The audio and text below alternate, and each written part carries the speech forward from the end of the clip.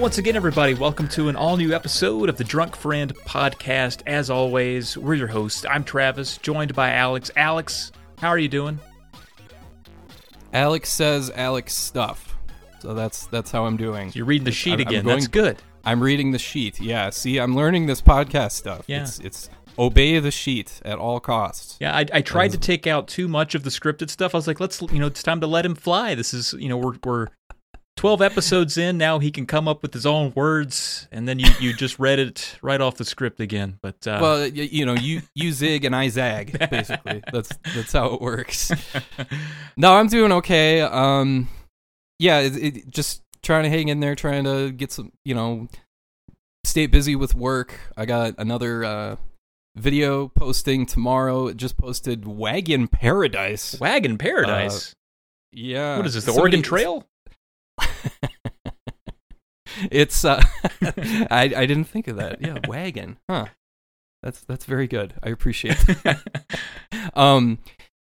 Yeah, it's a Super Famicom game. I just wanted to express appreciation to a commenter who started quoting Ben spending most our lives living in a wagon paradise, which then devolves into the Weird Al version of Gangsta's Paradise, which is Amish Paradise, and it just made my whole day. That's amazing. Really funny. Who was that commenter? Do we have him up for a shout out, or we're just giving? I would have to pull it up. That's fine. Yeah, we're just giving them general now praise. I'm back to winging it, and I don't know what to do. No, it's all good. I will say, though, it seems like our last episode with HG was pretty well received. She, trying to work on, I guess, what is it, Twitch affiliate status? Is that what it's called? Something like that, right? Yeah. And yeah, she's killing it. Seems like a few listeners of the show popped over there and said hi to her. We really appreciate that. Of course, that is a good part of what this podcast is about, is just sort of spreading the love and introducing people to some other creatives that are in the space. And so that's really cool that you guys jumped over there and said hi to her. She deserves it, man. And she's earned it for sure. Yeah. So we definitely appreciate that. I had a thing that I kind of wanted to bring up, in that I know, a lot of us, depending on what state you're in now, you might be getting released into the wild, but I'm hunkering down with my mask on. I'm not moving, but because of all of this, I've not been able to, go to any game stores or flea markets, the stuff that I usually do when it starts to warm up, and I really miss that. And I have this void I got to fill with retro games. It's an obsession. A lot of people have, their addictions. I have a couple. I have alcoholism, and I'm addicted to collecting games. So I got it going pretty well over here. So I, in lieu of being able to go to stores, a buddy of mine who runs a game store in a neighboring city, he had to move all of his stuff online, as a lot of stores had to do.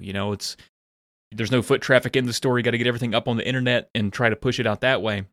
So I want to give him a shout, because I actually ended up buying a bunch of really cool games, Alex, that I think you'll have opinions on. So I want to shout out a few Super Nintendo games. You just kind of give me a rough 1 or 2 word, like yay or nay, okay? I got Knights of the Round. Yay. Yay, okay. Somehow I didn't have F-Zero. I got F-Zero. Yeah. That's definitely a yay. That's an obvious one, yeah. Yeah. Total Carnage. That must be the Super Smash TV follow-up. Is that a top-down shooter? Yeah. It's okay. I'll give it a A. A? Give it the old Canadian A. Okay. Give it the old A, Canadian A, or maybe a Fonzie A. I do. We mentioned this later in the episode because we record these things out of order, but I also picked up Phalanx. Ah, yes. Yeah, I like it. Some people say it's kind of dull, but I do like it. Okay. What is this here? Soldiers of Fortune. Very good. Yeah, that's a good game. 2-player too. So that's 2-player co-op. Right on. Strike Force Gunner. It's a shoot 'em up, top down, vertical, and I think that game is also 2-player. So that's another solid game. If you play through that one, the level 6 music in that is some of the strangest music I've ever heard in a video game. So awesome. If you go through that one, you got something to look forward to, because it sounds like it's hard to describe, but yeah, you're in for a treat if you get to level 6, because it's like, what happened to my Super Nintendo? Yeah, it's very strange.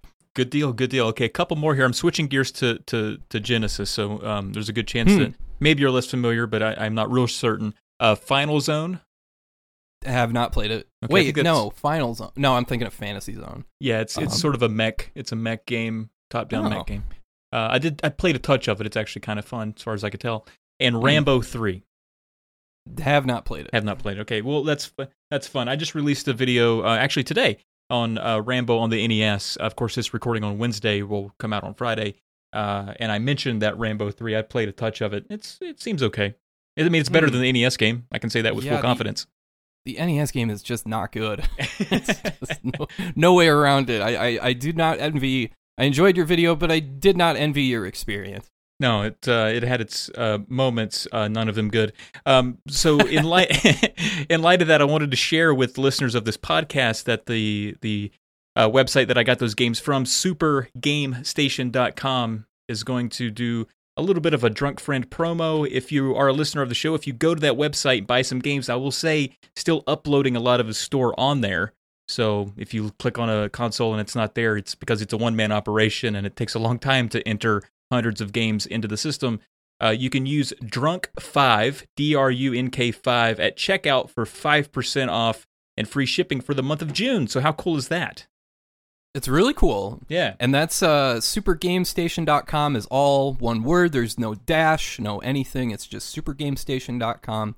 Drunk5, 5% off, free shipping for the month of June. That's right. And that's not even like a planned ad. That's just like literally something that just kind of happened because I was like, hey, man, I'm just trying to help out your store. I just bought a bunch of games from you. What can I do?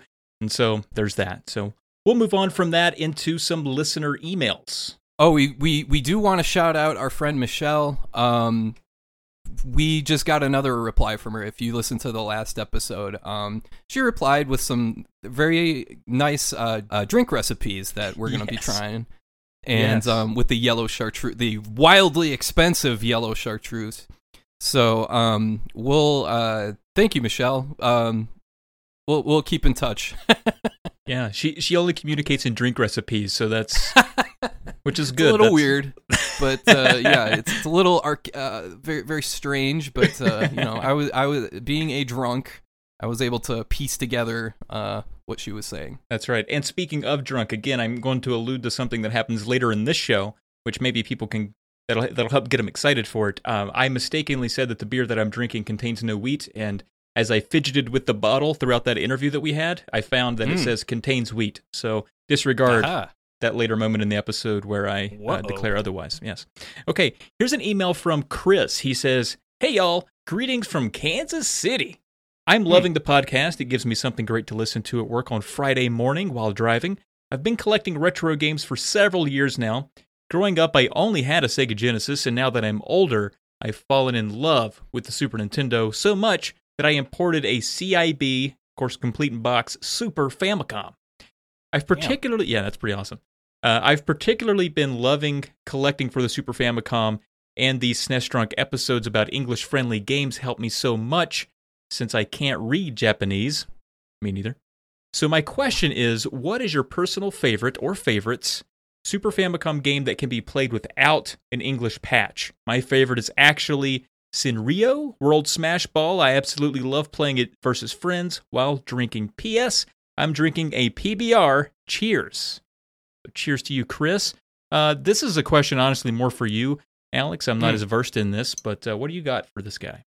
Well, Sanrio World Smash Ball is a really good start. That game's awesome. I love the sound design in that game because it's basically just Pong, but with Hello Kitty characters. So it's a very, very, very simple game, but it's fun because it's got a lot of character, and it's got the sprite animation's really good, and the sound design, it's so satisfying when you smack the weird disc-looking thing back and forth to each other. It's a little bit like Windjammers, I guess, more okay. than Pong. And it's you break the blocks on the other goal, and I think it's best of 5. Okay. Or whoever gets to 3 first to win each match. So that's a really good game. I really like that game. But my favorites for Super Famicom that are English friendly, which is, it's weird, I talked about this later in the podcast, but they're the Great Battle games that are, in particular, Great Battle 4 and 5, because they're just run to the right, shoot stuff, real simple. Yeah. The 5th game even has Wild Guns style gameplay, where it's over the shoulder shooting gallery stuff. So those would be my picks. Cool. Yeah, I mean, if I have to have some input here from the NES side of things, I know I'm sort of, I occasionally will include a Famicom game on the channel. I want to do more. Actually, that's kind of inspired by you, Alex. I think it's really cool to get some of those games that, obviously, they're just it's so rare to get any information about, to see anywhere in any of that stuff. So highlighting those and discovering those has sort of been sort of a side hobby. I've discovered 3 so far that I really enjoy that don't require any Japanese abilities or knowing any Japanese to be able to play them. And those are Goonies, the first Goonies that never came to the U.S. That one's it's just a fun, regular old platformer. I did a video on it just recently. It's super pick up and play. It's a lot of fun. Another one is Palamedes 2. If you liked the original Palamedes, which was here in the United States, on the NES, Palamedes 2 was only in Japan. It's a little bit different, but if you liked Palamedes 1, you'll really enjoy Palamedes 2, just a puzzle game. And the third one would be Babel. It's I don't know how many people would be familiar with Solomon's Key or Fire and Ice. Those are 2 puzzle platformers for the NES. This is sort of a carryover of that. Maybe not as deep as those 2, but definitely playable and pretty addictive. A lot of fun. So that would be my input. Yeah, I haven't played those last 2. I haven't even heard of them, so that's pretty cool. Yeah. All right, so moving on, I guess. Am I on the next one here from Captain Drachma? That's cool that we got an email from a captain. Strange. A real captain, That's and it's cool. not Captain Novelin. Your favorite. My favorite, yeah. Hey guys, love the podcast. While listening to your most recent show with Hungry Gorilla, God, that always trips me up. Gorilla. She had still weeks later. She had mentioned how she liked Link's Awakening a lot more than A Link to the Past. Link's Awakening is my favorite game of all time, and it got me thinking about how I used to steal my dad's heavy-duty Maglite flashlight to play the game in bed when I was little, when I was supposed to be sleeping. I would stick the flashlight in between my head and shoulder and prop it up so I could see the Game Boy. Now that's clever. Do you guys have any memories of going to great lengths to play games when you weren't supposed to or otherwise?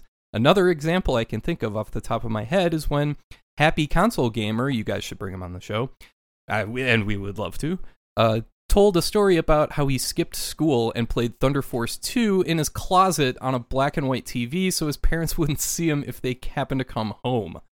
I'd love to hear your responses. Thanks for all the hard work you guys put into this podcast. Nice. What do you got? I do remember, I don't know if this is the story I should tell, but I do remember there was a time that my dad, from a buddy at work, my dad was just always stealing things from a buddy at work for us. That's how we got HBO. Just my dad knew a guy at work that could get it. He had codes that manipulated the satellite to get TV for us and cable. So I think my dad just stole a lot. He was a pirate before the internet, So sounds like Kramer's friend Bob Sacamano, on Seinfeld. Yeah, that was my dad. My friend Bob Sacamano can get us blah blah blah blah blah. That's great. I love it. Pretty much, yeah. And I'm just kind of coming into realizing this as I'm talking that my dad was definitely just a pirate before the internet. But he also had a buddy that just had. He's like, hey man, I got every computer game ever, and this is in 1993. So he probably had every computer game that was just shovelware, in the 90s. And there was one called Strip Poker, and I was wow, dude, that's cool.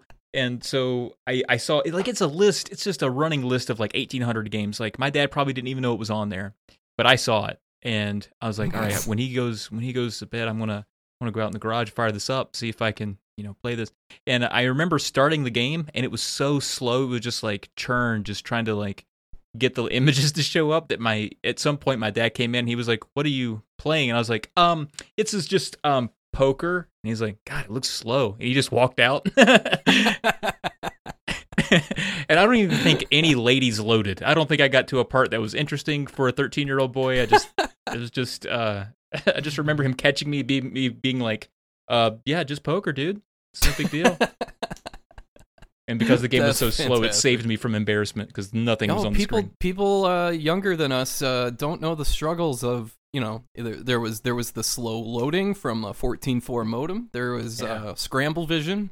You had cable. You put the TV on channel 2, and then you'd flip around. That's actually how I saw.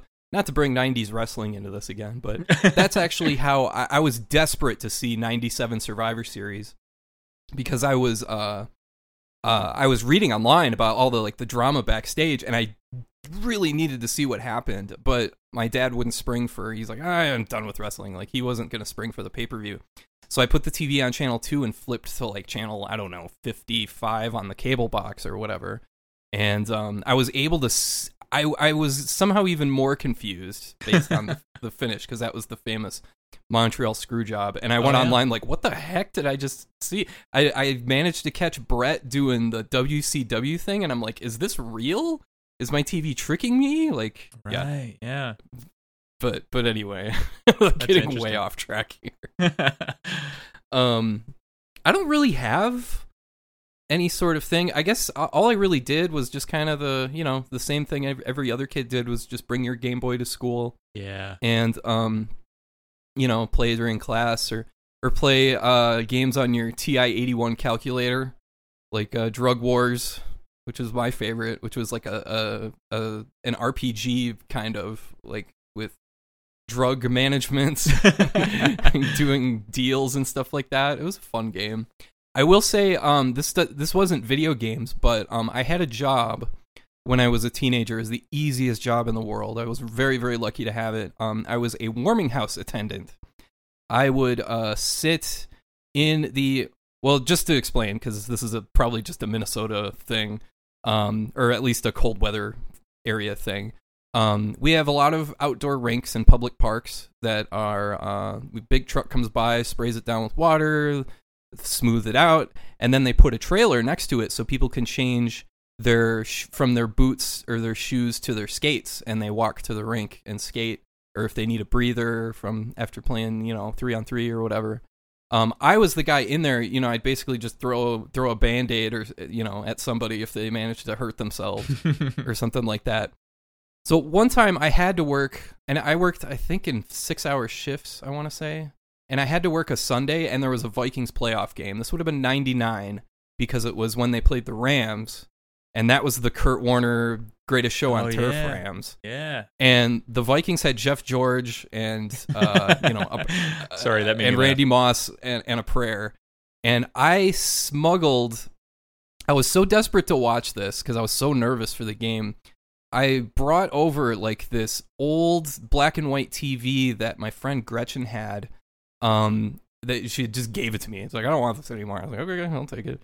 And I hauled it over there. It was only about like an 8-inch screen. I just carried it over there, plugged it in, draped a blanket over it, and turned the sound down, and just kind of watched it on the chair next to me. And it was, the Vikings got that's awesome. Blown out pretty badly. But yeah, I was tailgating at work, and that's smart. I was just desperate. I have to watch. And I wish I didn't. So. Speaking of playing games you're not supposed to, and I guess maybe to close this out, I do remember in grad school there was that game. Was it Spore? It just came out. Yes. It was supposed to be awesome. You could grow a the demo was amazing into a monster or whatever. And I remember playing that through class just because that was the time where I think I don't know, maybe it was 2008, 2009 where bringing your own laptop to class was just sort of a norm at that point. And I just hid behind my screen and just pretended to pay attention and just plugged around in Spore. And nice.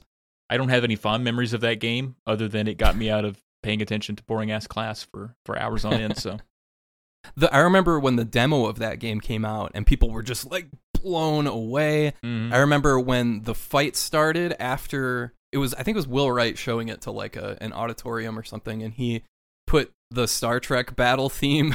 It just cracked up. I just thought it was just like, please tell me that's gonna actually be in the game. That would be so hilarious. But alas, the finished product was much different than what the demo was. But Certainly. now that you mention it, speaking of playing games at school, this doesn't even really count though as getting away with it, because our teacher just didn't care. We had I think I've talked about this. We had a computer essentials teacher that was like 80 years old and had a bad cough and just did not care about, teaching anything. Just follow the book. Computer essentials, but they're 80 years old? Yes. Wow. Yeah. Not being ageist or anything, but jeez. I don't think this guy knew anything, to be honest with you. He's just like, all right, just start from page 20 and just do whatever. And people were just like openly playing Blood, Grand Theft Auto, Carmageddon was another popular one. And that's when I was talking about this in the Discord chat. I first discovered ZSNES and Nesticle, right? The emulators, and that's when I found stuff like Seiken Densetsu 3, and I was like, holy crap, somebody went through the trouble to translate this, and I was just gobsmacked. And there was that, there was Final Fantasy V, there was, there was another one, Bahamut Lagoon was the other big RPG. And I was just like, how is this possible? There's a whole universe of games I had no idea existed. I sounded like Tim Kirkchin when he gets excited. His voice is cracking, and I have really fond memories. But again, I don't think that counts to answer the question, because our teacher did not care right. at all. We were just openly playing freaking Grand Theft Auto. There's definitely no consequence. Yeah. Yeah, those are good memories, though. Yeah, I don't know if there's any consequence to mine either, but it's still a funny story. Still fun, yeah. But if my dad had found out, thinking back on it, he might have just been like, what game is that? That might have been his retort. Which one are you playing? And it would be cool to have Johnny, have Happy Console Gamer on. He's a fun guy, so maybe eventually we'll have to see. But thank you, Captain Druckmann. That was a good question. Yeah, thank you. Good stuff. All right, so coming up, who do we have as a guest today? We've got Mr. Super Derek. I guess he's technically Super Derek RPGs. And I don't know if that's his full name or just if that's just what's on his passport or his driver's license. That's on the birth certificate. His mother named him Super. He's been around since 2013. We actually collaborated way back then in 2014. We talk about that a bit. He talks about just all the planning that went into his channel, all the games he's played, and he's a great guy. He's always been a really solid dude. He's very easy to talk to, and he's got, like you said to start, the smoothest voice. So back to back, man, we're getting that silky smooth voice club. Yeah, it's like we're gonna have to find. It's too obscure a reference probably, but Roman Mars from the 99% Invisible podcast. I sometimes feel like all your references are too obscure, and that's okay. But that guy's voice is like, whoa, like this is like, dang, like this is Roman Mars telling you to Blue Apron. It's like that guy's gonna sell me on Blue Apron one of these days if I listen to too much of that podcast. But Super Derek is a really solid guy. You'll really enjoy listening to him. He's a good dude. All right, coming up next, Super Derek.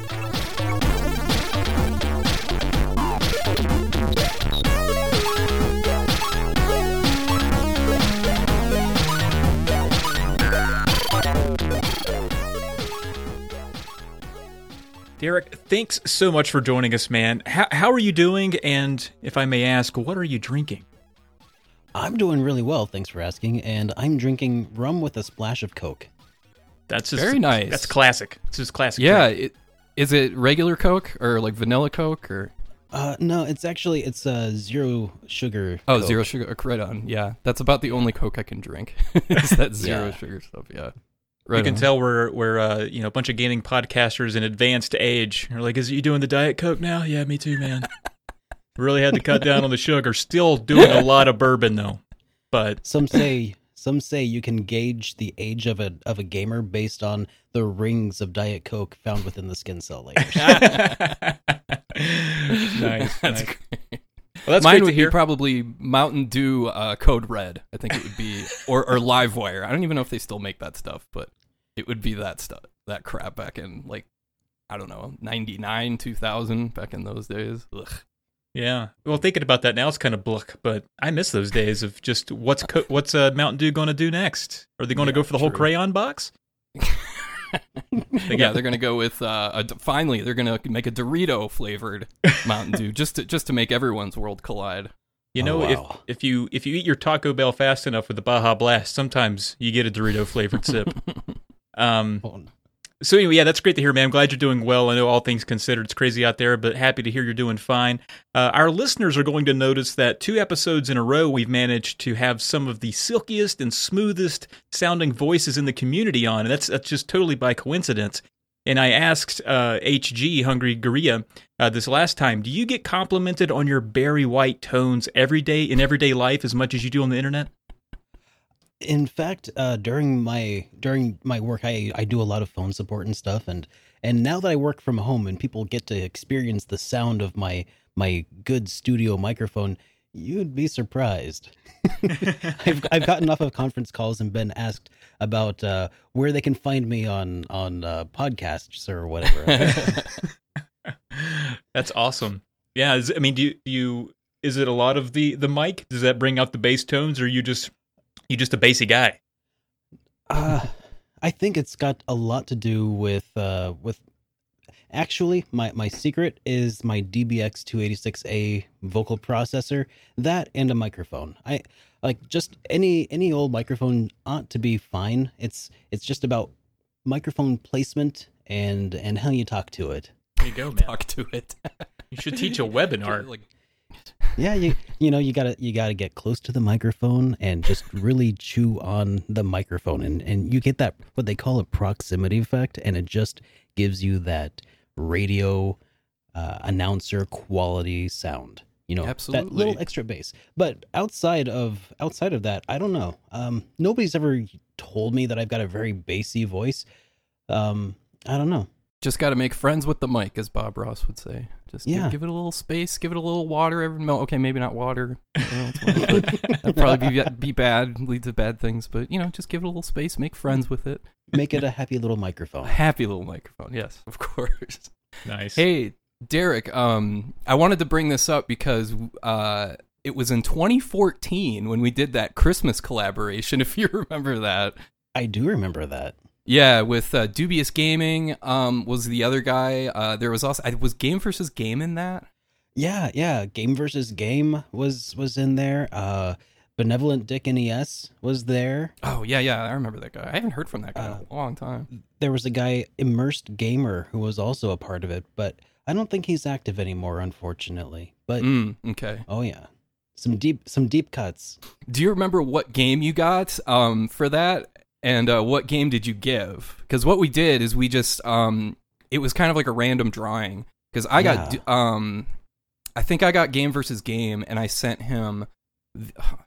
I didn't want to give him. I wanted to send him something really bad like Captain Novelin or something like that, but I settled for the Super Nintendo port of Thunder Force called Thunder Spirits.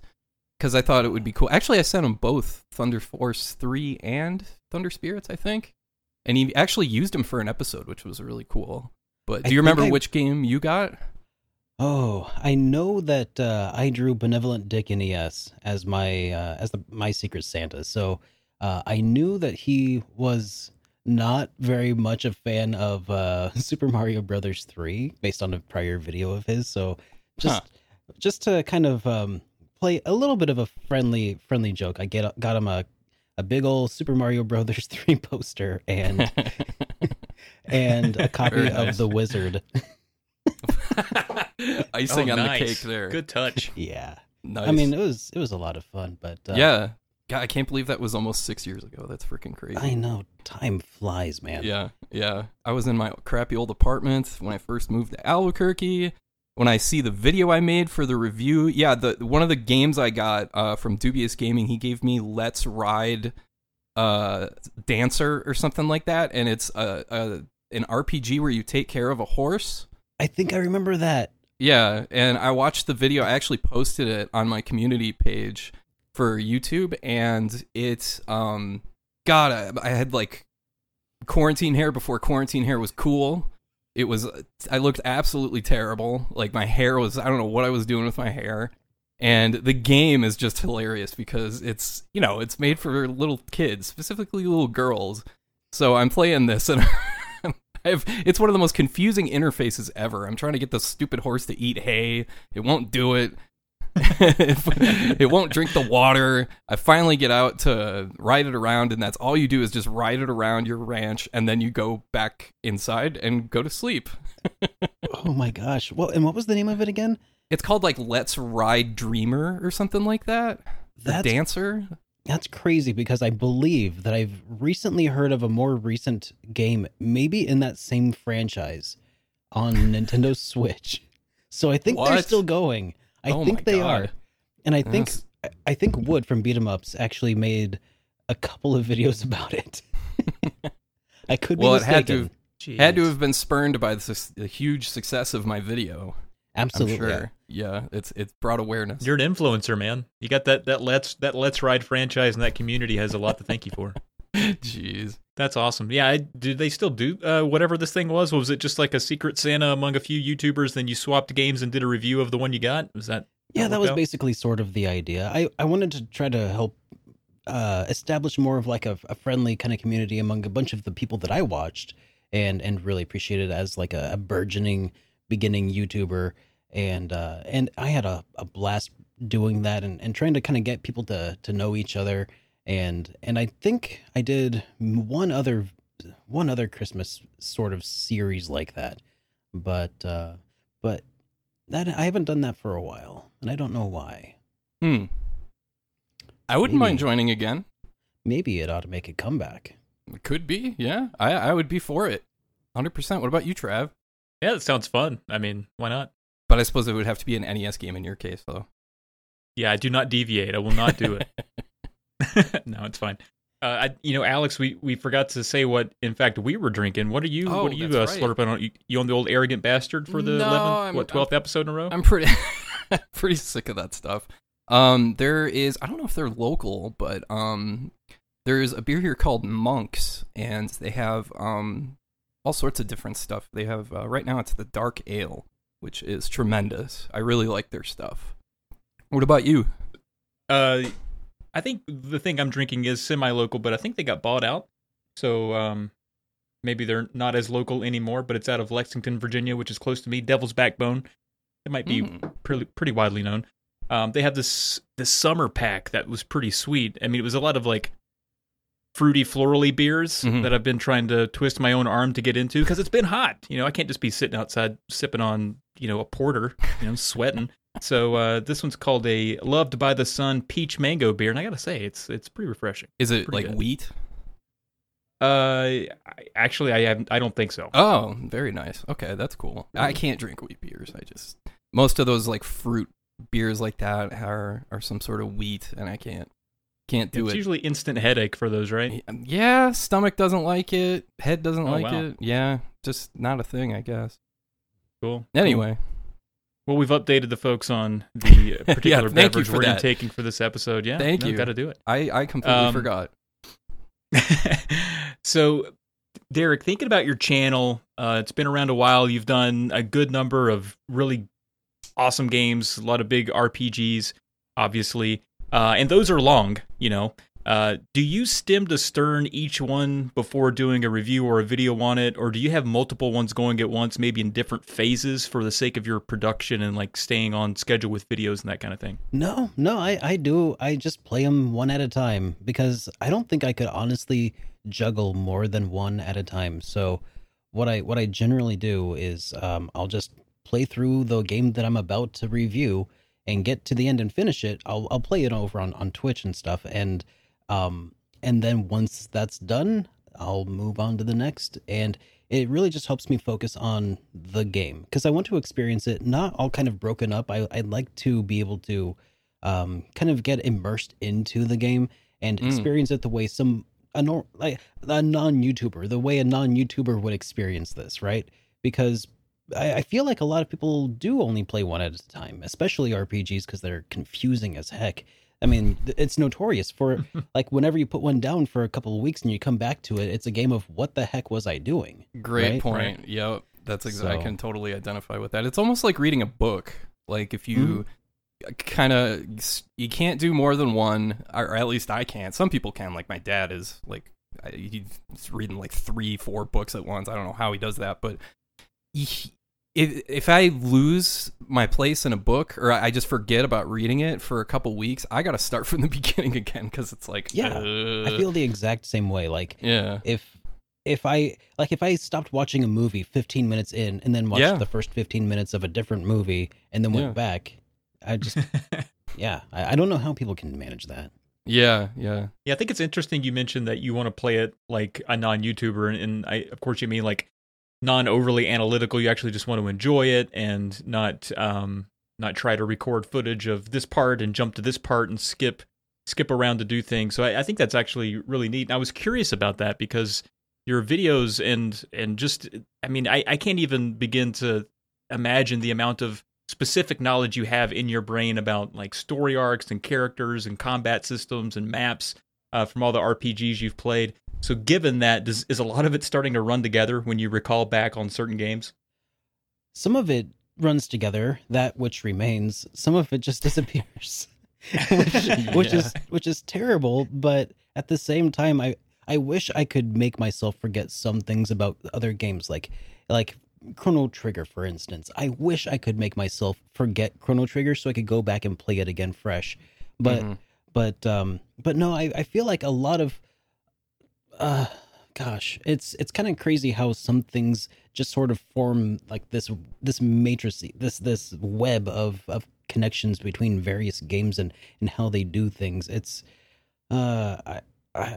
it's overwhelming sometimes. It's a lot of stories, a lot of dialogue, a lot of battle systems, a lot of turn-based, and every game is different. Well, some games like Lufia are just like, hey, here's Dragon Quest with a different story, basically, but still, it's mostly, Oh man, I've actually been playing back through Lufia and the Fortress of Doom lately. Really? And yeah, I've been playing through it on, so I don't want to talk too much about, like, I don't want to promote myself, but I have this thing on Twitch where I play through 3 games at the same time. I was going to ask you about that. Yeah, it's some sort of gauntlet, and the audience tells you when and where to switch games? What is that? Yeah, basically. So I play through 3 classic RPGs at the same time, preferably ones that I've already played through. Otherwise, it'd be completely unmanageable. Yeah. But how it works is when I'm playing through these, I have it set up so that this has to be emulated, by the way. So what I have is a chatbot that runs on my machine that monitors the chat, and then every time anybody subscribes to the channel or cheers, it triggers an event that runs a few macros that basically says it to save the state, change the game, load the last save state, and then it just changes like that. Like, no matter what I'm doing, I have to react to however it changes. You could be in the middle of, like, a battle, trying to navigate something, and then now you're in Illusion of Gaia, wandering around that town. And yes. Wow, that is ambitious. It's crazy because man, chat definitely plays a big role over my success during these times. They've set it up for me on a couple of occasions to where I've been in 3 different games playing 3 different boss fights, and then and then they start changing the game like constant, and it is impossible to keep up with. So what are the games? You said Lufia is one? So right now, it's Lufia and the Fortress of Doom. Another is Breath of Fire and Terranigma. Okay. Nice. So it's it's a odd mix. It started off with 2 other games, Breath of Fire and Chrono Trigger. Those finished off really easy because I already remembered those very well in my mind. but then I remember Breath of Fire a little less, and that's the one that's been in there the longest. And trying to navigate my way through that has been crazy. But then most recently, people have voted in Lufia as a replacement, and then also Terranigma. So I'm torn. Like they have me playing Terranigma. I know that they must love me, but then they make me play through Lufia, and it's just what's. It's old. It shows its age. So is that how it works? So if you do beat one game, then another one gets voted in, and the cycle just keeps spinning that way? Yeah, exactly. It's a lot of fun. Okay. And it kind of, in a way, kind of gamifies that whole concept of what the heck was I just doing? Oh yeah, It's a game within a game, yeah. Yeah, it's got its own meta. The Terranigma one must be really tough because that's an action RPG, that real-time combat, and there's some really tough boss fights. I'm thinking of what is her name, like Bloody Sister Mary. Mary or something, like, or Bloody Mary, yeah. Yep. Oh my god, I don't know how many times I died on that. That was just ridiculous. Well, because I've done a couple of like 24-hour marathons of finishing, because I'm not a speedrunner. I know a speedrunner could probably finish Terranigma in like 30 minutes or something, but I'm not.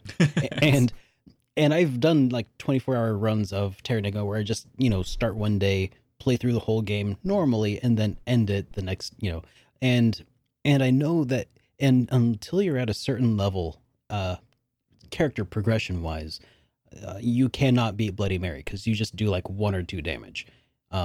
It's definitely all about that grind. Yep. For sure. So, you started out as regular old Super Derek before altering your channel a little bit to Super Derek RPGs. You've always been an RPG videos guy from day one with your first video, but you did occasionally do stuff like, I think Mystical Ninja for N64 was one. Mm-hmm. Is there any chance you'll go back to reviewing games from other genres, or is this like your lane and you're pretty much set there? So my channel started off as Super Derek RPGs, and I have the show called The Game Collection because I wanted my show to be about game collecting. So I used to include information about like how much it costs to collect these things, and I even did like a Sega retrospective. But after a while, I only wanted to end up reviewing RPGs, and so I just kind of gravitated toward that, which is why eventually I was just like, I think I'm just gonna go on all in with RPGs. Cool. And we'll see what happens. But even Mystical Ninja starring Goemon, I'd say is still kind of on the spectrum of RPG-ness. There's what is and what isn't an RPG at this point is really just a massive conversation that we probably don't shouldn't get me get started into. On Link to the Past. Ugh. Yeah, we're not going to get started on that because Trav's already sick of me blathering about that one. but I think that RPG-ness is a spectrum, and it ranges from everything like from the far RPG end of LARPing all the way to maybe beat 'em ups. Like, I feel like that's the spectrum along which there's a progression from like there's LARPing, then D&D, and then there's actual like Western RPGs, and then there's maybe JRPGs, and then action RPGs, and then action adventure games, and then beat 'em ups. And then anything beyond that is probably so far removed from the RPG realm that it no longer really matters. Yeah. The thing is, though, is that, I'm sorry to bring this up again, Trav, but when I think you're doing a game, like to use Link to the Past as an example, I think you're doing that game a disservice, because if you call it an RPG, is it on the spectrum? Yeah. Because you're collecting heart pieces and you're improving your character. But it's got way more in common with the adventure genre than the RPG genre. So you would call it an adventure game. At least I would. I would call it action adventure because in my mind I have regular adventures tied to things more like Shadow of Destiny, which is kind of like point and click adventure, but yeah, like the old Sierra games and stuff like that. Yeah. But yeah, I think that it has more in common with like Alundra, which is also an action adventure game. Yeah, there's probably no domain that's more hotly contested regard to like where genre lines are than gaming. Maybe metal music. That might be the one where like, no, this is deep core math grind, but you take loose horse grind music over there. You know, it's like it kind of sounds the same to me. I'm not versed in it, but I do think it's interesting to hear people try to draw lines around the games. I'm not saying that it's a silly thing to do. But it is important to do in a lot of ways, but I do find that interesting. I think that the problem is that people mistake the genres should be prescriptive rather than descriptive, right? Mm-hmm. I don't think that saying that this game is an RPG should limit it to just being an RPG. Like it's just how language works. This is an efficient way to say basically what you should expect from this game. Yes, exactly. And yeah, so if I don't understand the big kerfuffle of the the hubbub. Yeah, what's all the hubbub about with all that? Yeah. Well, getting back to your channel here for a bit, your show has always had this like TV-like production quality to it from the very first episode, which, by the way, is almost 7 years ago. How did you learn to make your show so polished with like the intro and you got the black and orange color scheme? You always had the logo. Did you like just kind of learn on your own? Did you go to school for that kind of stuff? Or? Well, that's that. Okay. Well, I've always been what I would say is a self-described artist of anything, especially loved graphic design, especially all throughout like grade school, middle school, high school, and I took all of the electives that I could. Once I got out of high school, I went to college for video game design because that's what I wanted to be. Guess how that turned out?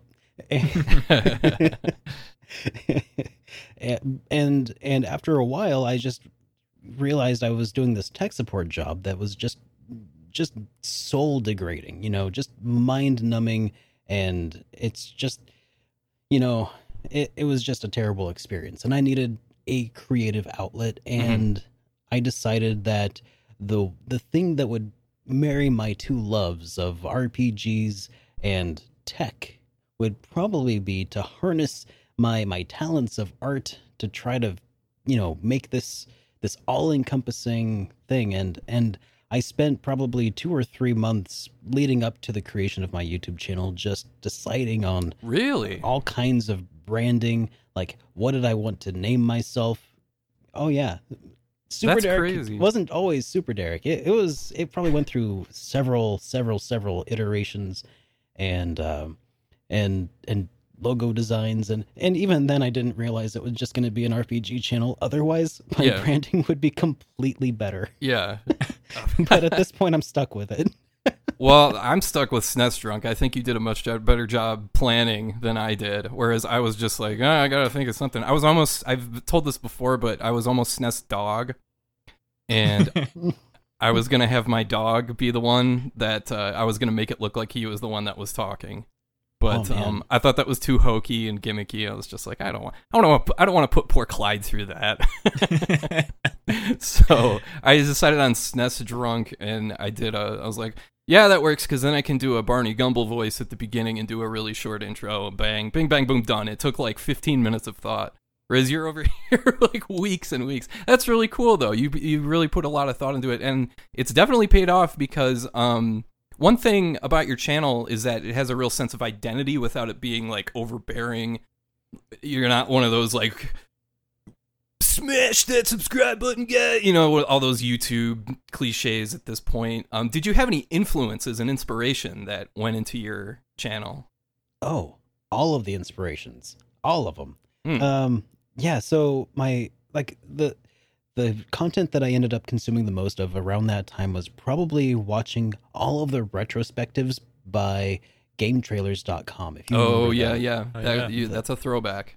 Oh yeah, they were some of my biggest inspirations. That was how I wanted to deliver my lines.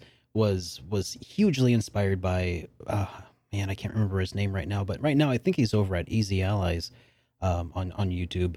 But, Brandon Jones? Yes, I think. Yeah. Oh man, just legendary in his voiceover delivery. Absolutely. And Aside from him, I was also hugely inspired by, I think, Game Theory. Even at the time, they were still just starting up, but I think you can definitely find a few old videos of mine where in order to find my style, I was mimicking some of my inspirations. Also, Mark from Classic Game Room. Sure. I mean, he was massive at the time. Yeah. And was a huge inspiration as well. Gosh, there were so many people that helped shape who I wanted to be. Cool. And in the end, I think playing around by imitating other styles helped me find my style over time. I do remember the one early video you did. You went a little off script with your Brainlord video. I think where you were like, this game, you treated it almost like a horror video where you're like, this game was put on Earth to terrorize people, and it's yeah.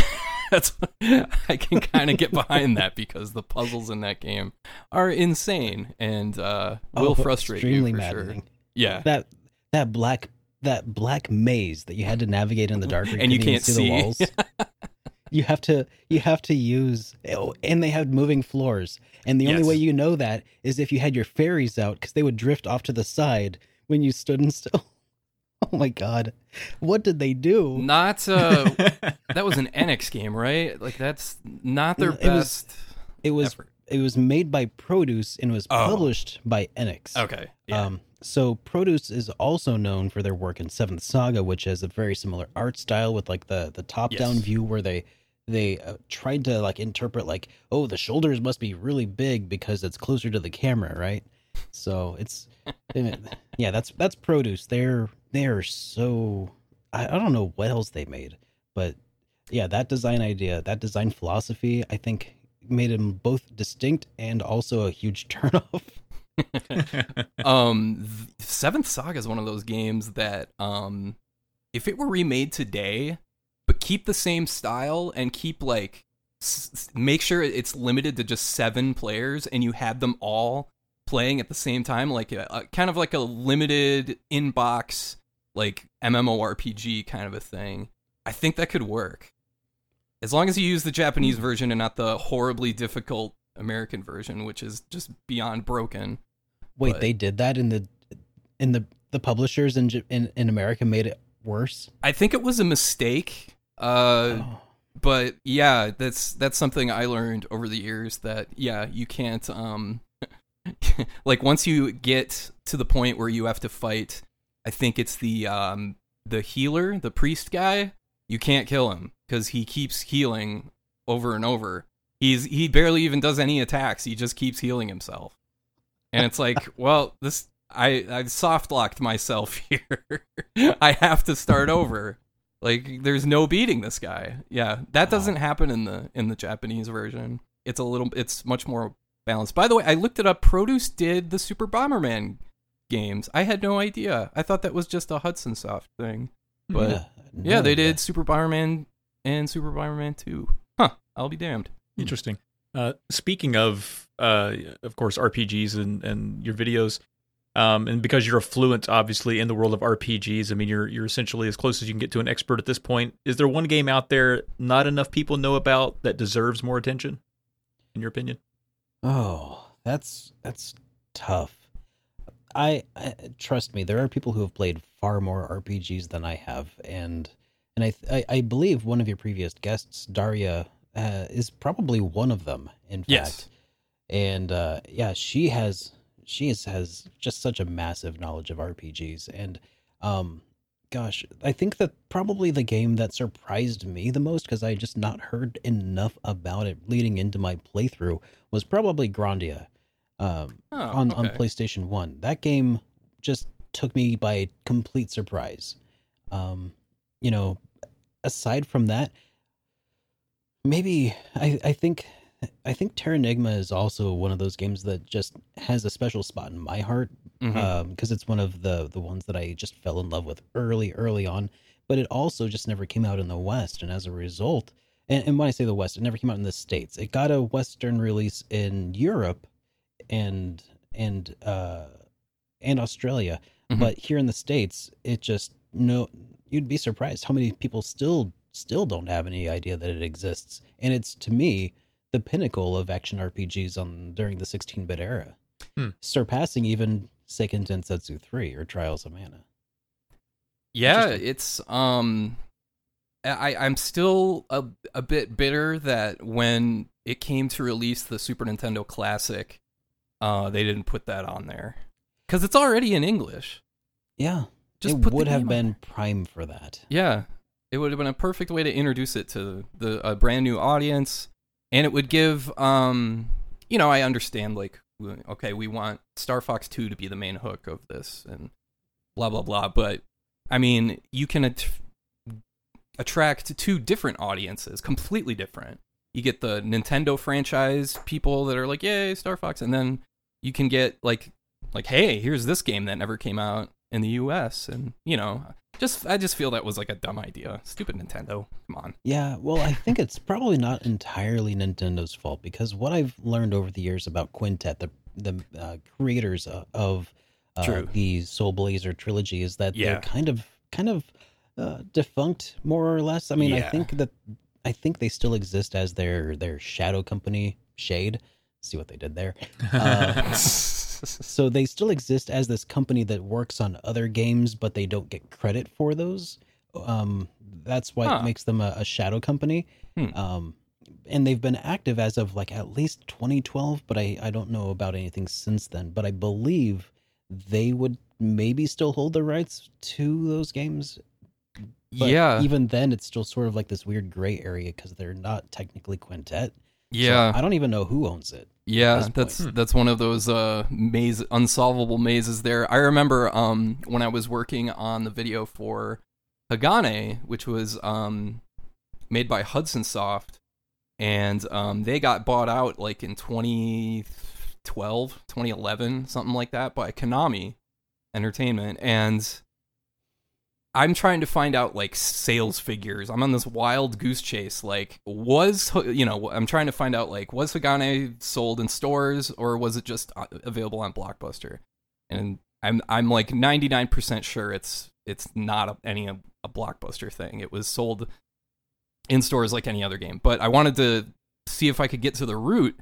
And everybody's like, oh, like, this is Hudson stuff. We don't have any of that information. Like, there's like a website called Rarity Guide, and it'll tell you how rare certain games are relative to others, and you might be able to use that to determine, like compare that to known Blockbuster exclusives. Like, what was that NES fighting game?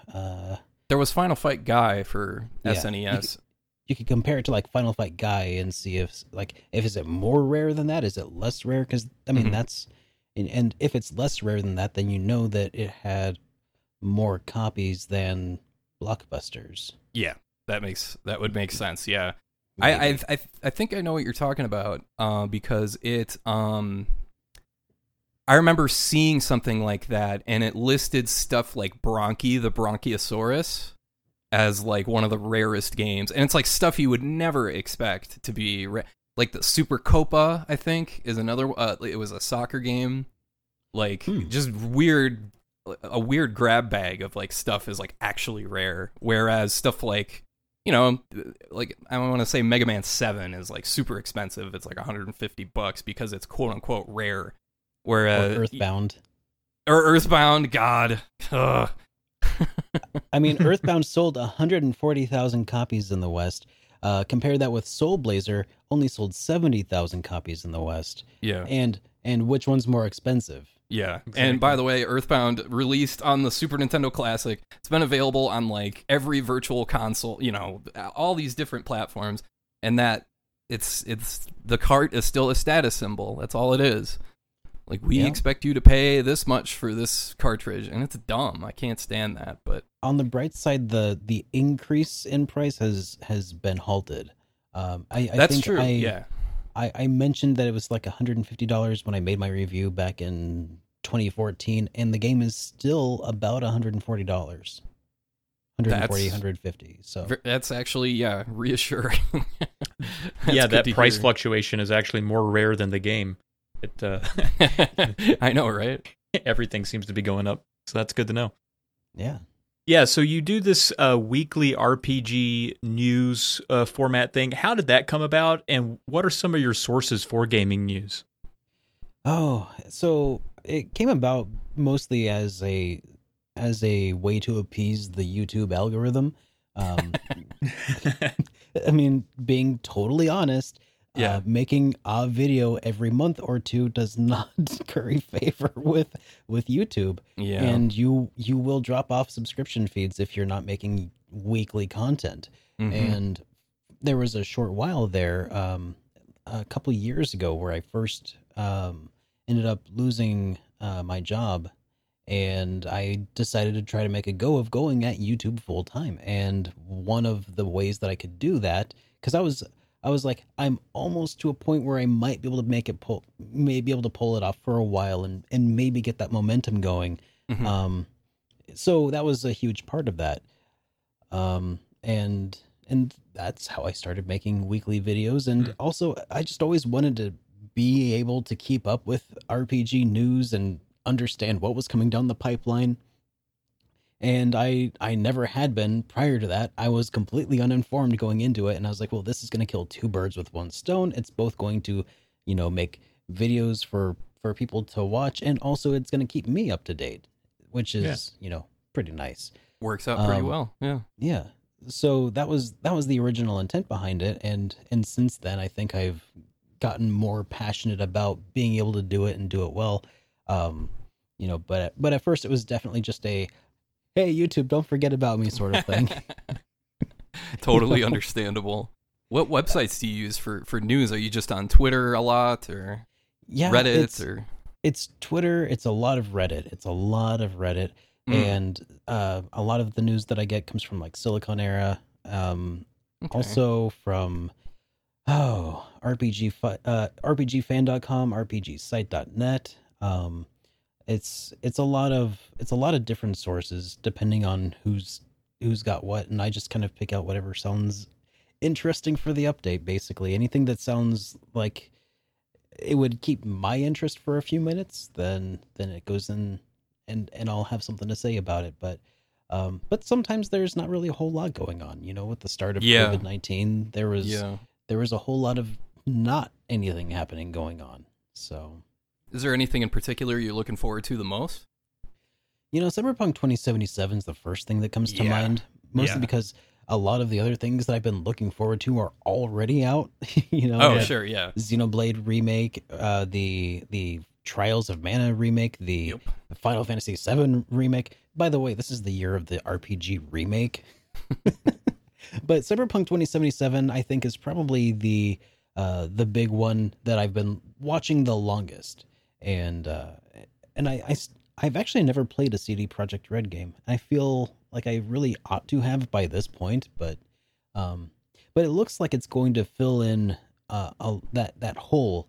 I feel like I've got this Bethesda-shaped hole in my heart now, with them preoccupied with Fallout 76, and I think Cyberpunk is going to probably fill that nicely. Yeah, I love their stuff. The Witcher 3 is probably the only thing that I've played from them, and that's just amazing in my opinion. So I'm looking forward to Cyberpunk as well.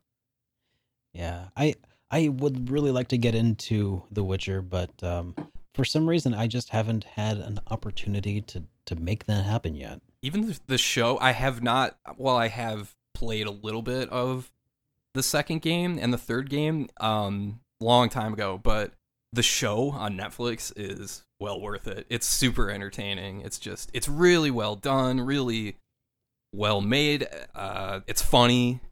I've heard nothing but good things about it. Yeah, it's based on the original books, right? Original books, yeah. So it's actually not even related to the games, because those are sort of like sequels to the books, as I understand it, right? I think so. Yeah, I think you're right on that. Yeah. Yeah, I mean, there's a lot of overlap. You'll recognize a lot of characters and set pieces. So I mean, it's not there's quite a bit of overlap. If you play the games, you'll like the show. Plus, Henry Cavill, he's just fun to look at, man. I'll say it. He's a handsome guy. Damn, good-looking Beefcake fella. Central. Totally. I mean, it got my wife interested in the show, and now we're both hooked on it. So I just like his voice on that. Always doing that growly thing and sounds pissed off like Wolverine, back in the day. Which I love actually that. adds a lot to the comedy when he's Yes. sort of aloof in a moment. You're like, that's so good. Yeah. But anyway, enough about me slobbering over Henry Cavill. I already do that on my other podcast. Should we get to the listener questions?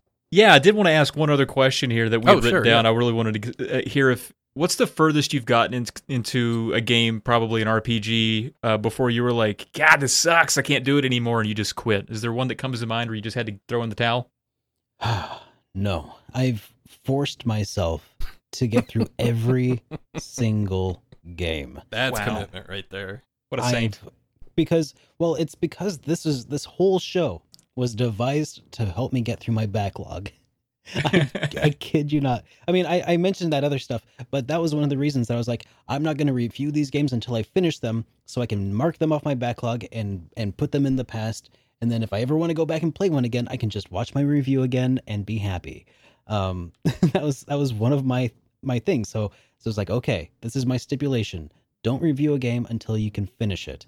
And as a result, God, I've suffered through some really bad experiences. One of the earliest that I recall that nearly broke my commitment to that was there's in Persona 3. Persona 3 is a fantastic game. Really, it defined how some of the genre would be from then on. But in the FES re-release, short for festival re-release on PlayStation 2, they included the second campaign that was like this 30-hour thing that was supposed to take place after the events of the original. And after playing like 100 hours of the original release of Persona 3 and going into FES, what they did to the characters was unforgivable, and the fights were so unfair. Basically, it took all this character progression, all these, because that's a huge thing about Persona is all the character progression within it. It's like that's what all these dating sim mechanics are all about. So you can see how people change from one, from the beginning to the end, and to see all of that just sort of like retconned in this thing was just, it was because, and I think a big part of that is that they can't assume that the player, because it doesn't import anything, it can't assume that the player has experienced all of these like character growth arcs. So instead what you're ending with is these people who have just kind of like reverted back to their original terrible moody states.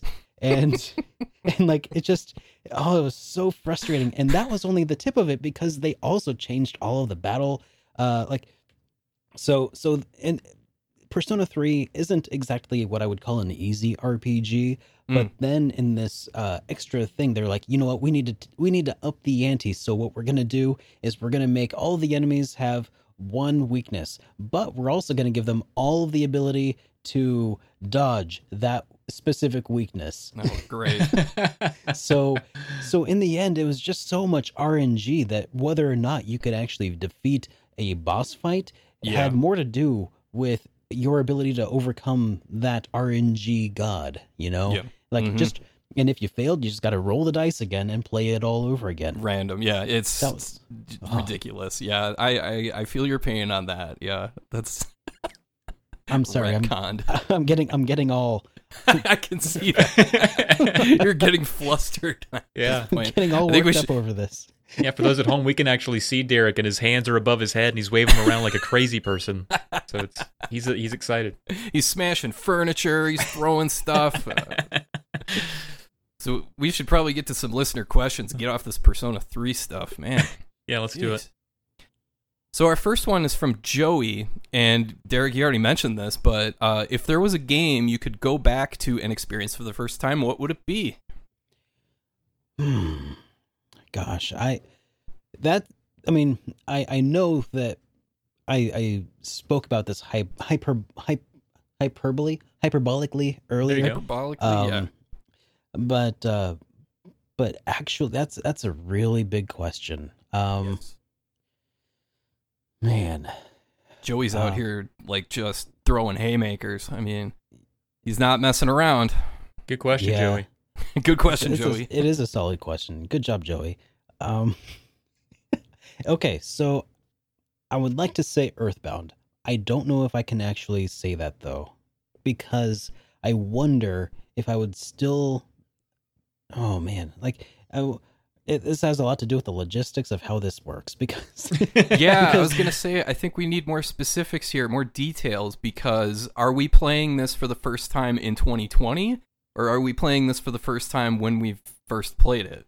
Because Earthbound was the first RPG that turned me on to the genre. Yeah. And if not for that, like we're talking about like life altering sorts of like, butterfly effects here. Yes. So I'm assuming it's just the ability to turn off that memory for a while playing the game. And I'll say Earthbound would be really great to go back and experience that again for the first time without all of the hype and without all of the, all the baggage that comes with playing these giant games now that carry so much, reputation. That would be really good to go back and experience again because it is the game that first turned me on to the genre, and it is also so unique in that it takes place in a somewhat modern era and has some really great humor to the way that people speak, and the even though it's still basically a Dragon Quest clone, it has that unique rolling counter for hit points and such. Yeah, and that's its own, those stupid exploding trees, man. They kill you every time. And then I've had that happen where my life rolls down to 2 before it, it's those trees. I get them in my nightmares. Oh, and the mechanic where the enemies will actually run away from you when you get strong enough, that needs to be... that's perfect. That needs to be in more games. That right absolutely. It's no more of this random battle grinding, even though, I like New Game Plus Chrono Trigger, like you're just destroying these goblins with Luminaire. It's like you're just doing it for fun because you can't avoid these battles. So yeah, that does need to be in more games for sure. Just turning them into dust. Good answer. I just played Earthbound for the first time last year, and I really enjoyed it. I thought it was the humor in it still holds up, and it's beautiful to look at, all the pastels. So good answer. I'm glad to hear that you still enjoyed it, because a lot of people have this experience where I've heard they've not enjoyed it because it had such a reputation that set their expectations on such a high level that there was no way that it could live up to it. Yeah. So I'm glad to hear that you enjoyed it. Yeah, I mean, it helped that I actually did pay for the cartridge. So some of that's probably just cost justification. But no, I really did enjoy it. I was actually kind of blown away by it, and I was like, I get it. When I was playing it, I was like, I get why people like this. And this question, Joey, I think it's hard for me not to answer it with just like my favorite game. Like, who wouldn't want to go back and experience their favorite game again for the first time? So I won't do that. It would be Legend of Zelda. I wish I could just go back to being 5 years old and playing that with my dad and learning, figuring out all the puzzles and secrets. But I think a better answer, really, if I did a little spin to it, is a game that I played again within the last 4 or 5 years that I wish I had played at the time that it was hot, and that's Super Metroid. I didn't grow up with a Super Nintendo. I was a Sega Genesis kid, and I was always kind of jealous and curious of the kids that had the Super Metroid. It was all the hubbub, as we mentioned earlier, is a word. And I was like, that seems like a really fun time. People are liking it, and I liked the original Metroid. I didn't beat that until later in life, but I had played it. And man, when I played Super Metroid even a few years ago, I was like, damn, this game is just so amazing. I just love everything about it. And I really wish that I could have experienced that at the time that it was a big deal. Of course, playing it, in 2017 or whenever I played it, it's like, cool guys, hey, anybody want to talk to me about Super Metroid? I just beat it. And they're like, no, go away. I have some Bill Clinton jokes if anybody wants to hear them. Some Al Gore material right here. Yeah, man, isn't that Al Gore a boring fellow? Just something about playing a big game in its prime that I think is kind of not something we think about, but it is a thing. I was gonna say, in light of that, man, I wish I could go do the exact same thing with Final Fantasy VII, because there you go. I didn't play that until years and years after it came out, and it has such a huge impact on so many people who experienced it when it first came out. And I feel envious of people who got to experience it before it just looked like blocks, Oh yeah, that's a good point. Pretty rough now. Yeah, it's I played through that was it 2016 or 2017? A few years ago. and it's hard to get over it. And it's a lot of those like perspective shots where you hit the select button and you've got like a tiny little arrow at the other side of this giant map painting, and you got to kind of wiggle your way around. It's like, oh man, this is not a good look. Final Fantasy VII. This has not held up all that well. But it can't be overstated how huge that was. And Super Metroid, I remember renting that around the time it got out. And what struck me about that game when I first played it as a kid was the music. It was the first time like music really made a huge.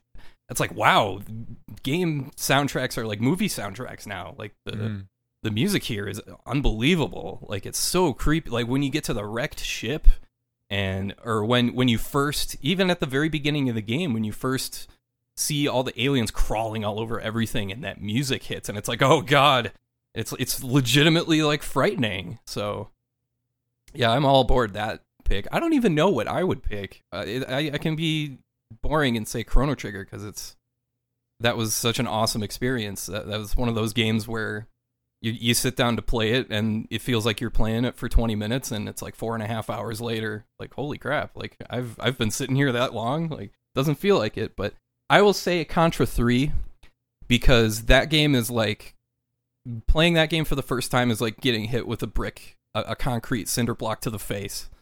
Because it just hits you right away with the the music. You're firing 80 gazillion bullets in 10 seconds, and you got all these power-ups. You've got stuff everywhere. You've got explosions. You've got these crazy mini-bosses. And yeah, that and then to piggyback off of what you guys were saying, I would have wanted to go back and play Gunstar Heroes when that first came out.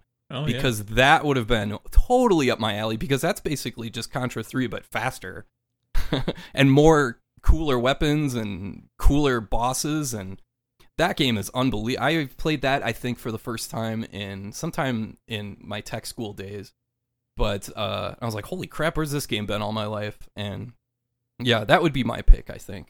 Yeah, good answer. I love Gunstar Heroes. It might be my favorite Genesis game, actually. I would pick it as the best Genesis game if I had to make like a top 10 list or whatever. I don't think anything beats that game. That's it. Then it's Drunk Friend gospel now. That's it. That's Drunk Friend agrees. Hallelujah. So one more question here. This one, is this actually the account name, Out of Context, or is that just a note? Is Out of Context That's his name. person? That's the name they put. Okay. All right. So this question is from Out I of didn't Context. even think of that till you brought it up. I was like, Out of Context. Is this a question about like your favorite underwear brand? Or Yeah, something? that's a stage direction. We're gonna start putting those on our sheet. Okay. Out of Context asks, what games would you put on a modded Super NES Classic if you weren't going to expand the memory? Which games best capture that era? So I think what he means by that is like you can't just add whatever you want. You have to like remove something. Right, you can't like add them all. You can't just do that cop out. You can't add them all. Maybe not remove something, but you can't add any extra memory. So you can add, only, I don't know how much it would hold. I haven't hacked mine, but you can only add let's say just say you can only add at like a handful of games. Well, if that were the case, I think we mentioned it earlier. I wouldn't mind some of those Quintet games popping on there. I'm a really huge fan of Soul Blazer. Really wish we could have played Terranigma back in the day, and certainly I can now. But it would be cool to do it on the SNES Classic. And I guess Illusion of Gaia would be the other one. Yeah, I think that'd be a good little handful of games to pop on there. ActRaiser 2. Oh yeah, and I mean the first ActRaiser, not ActRaiser. Yeah, definitely not ActRaiser 2. ActRaiser 2 sucks. Yeah. Well, it doesn't suck. I just don't like it. Definitely, I think Teenage Mutant Ninja Turtles in Time. Yes. That pretty much, I mean, when I was a kid, that defined what that console was for me. My friend had that growing up, and I didn't. And Turtles in Time, that was it. That was the Turtles in Time console. Yeah, well put. I think for me, I'm turning around and looking at my games right now. I think I was really disappointed not to see a shoot 'em up on there. I know the Super Nintendo isn't known for shoot 'em ups, but come on, put Axelay on there, put R-Type 3, Um, It was Gradius, I guess. Yeah, Phalanx? that game. Phalanx for the old guy, yes. That'd be amazing. Just for the artwork alone. You're scrolling through, you got Yoshi's Island, you got some old man, some old pervert with a banjo. You got this crazy guy on his front porch. You know, he's got a shotgun stacked up behind him, too. Yeah, I mean, it wouldn't be a shoot 'em up without the shotgun. So. Didn't. Maybe UN Squadron. Yeah, UN UN Squadron, yeah, there you go. That's another super fun one. I guess I just would have wanted to see more games that never came out in the US, like Terra Enigma. More Japan-only stuff, like the other Super Bomberman games, like Super Bomberman 3 and 4. Yeah, stuff like that. Oh, there's a game series in Japan called the Great Battle series, and it stars SD versions of guys like Ultraman and who else is involved in that? I don't remember their names, but like Gundam is one of them too, and it just keeps expanding to like this like crazy universe of guys. And it's made by some of the same people that were on the same team that were behind Mega Man. And so the 4th and 5th games of that series are just awesome. You don't need any sort of English translation patches.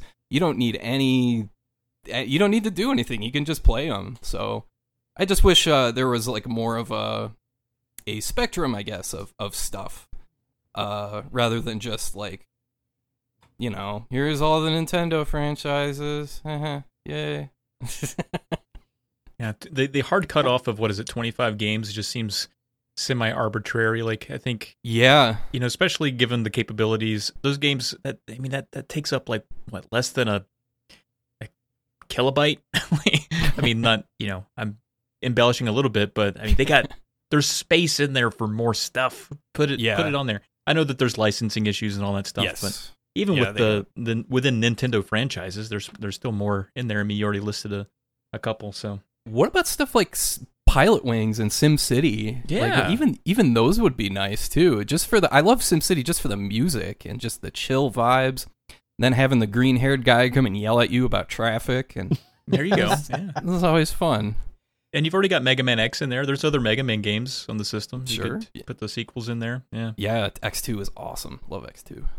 Well, we'll quit beating up Nintendo for their decisions on this, but that was a good question out of context. We appreciate that. And if anyone has a question, where all can they submit them, Alex, out of curiosity? They can submit them at drunkfriendpodcast@gmail.com. You can do that. Yeah, there. Yes. The email is the best way.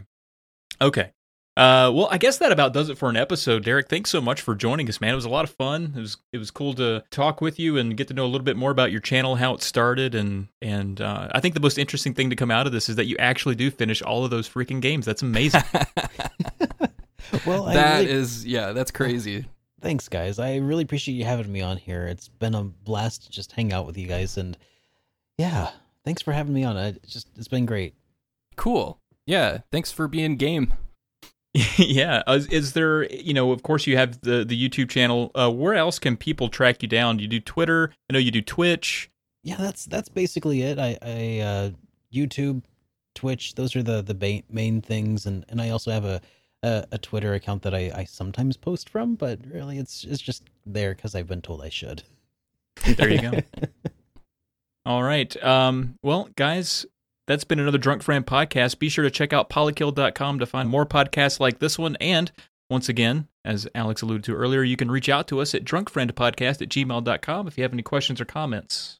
If you'd simply like to help out the show, remember to rate and review us wherever you listen.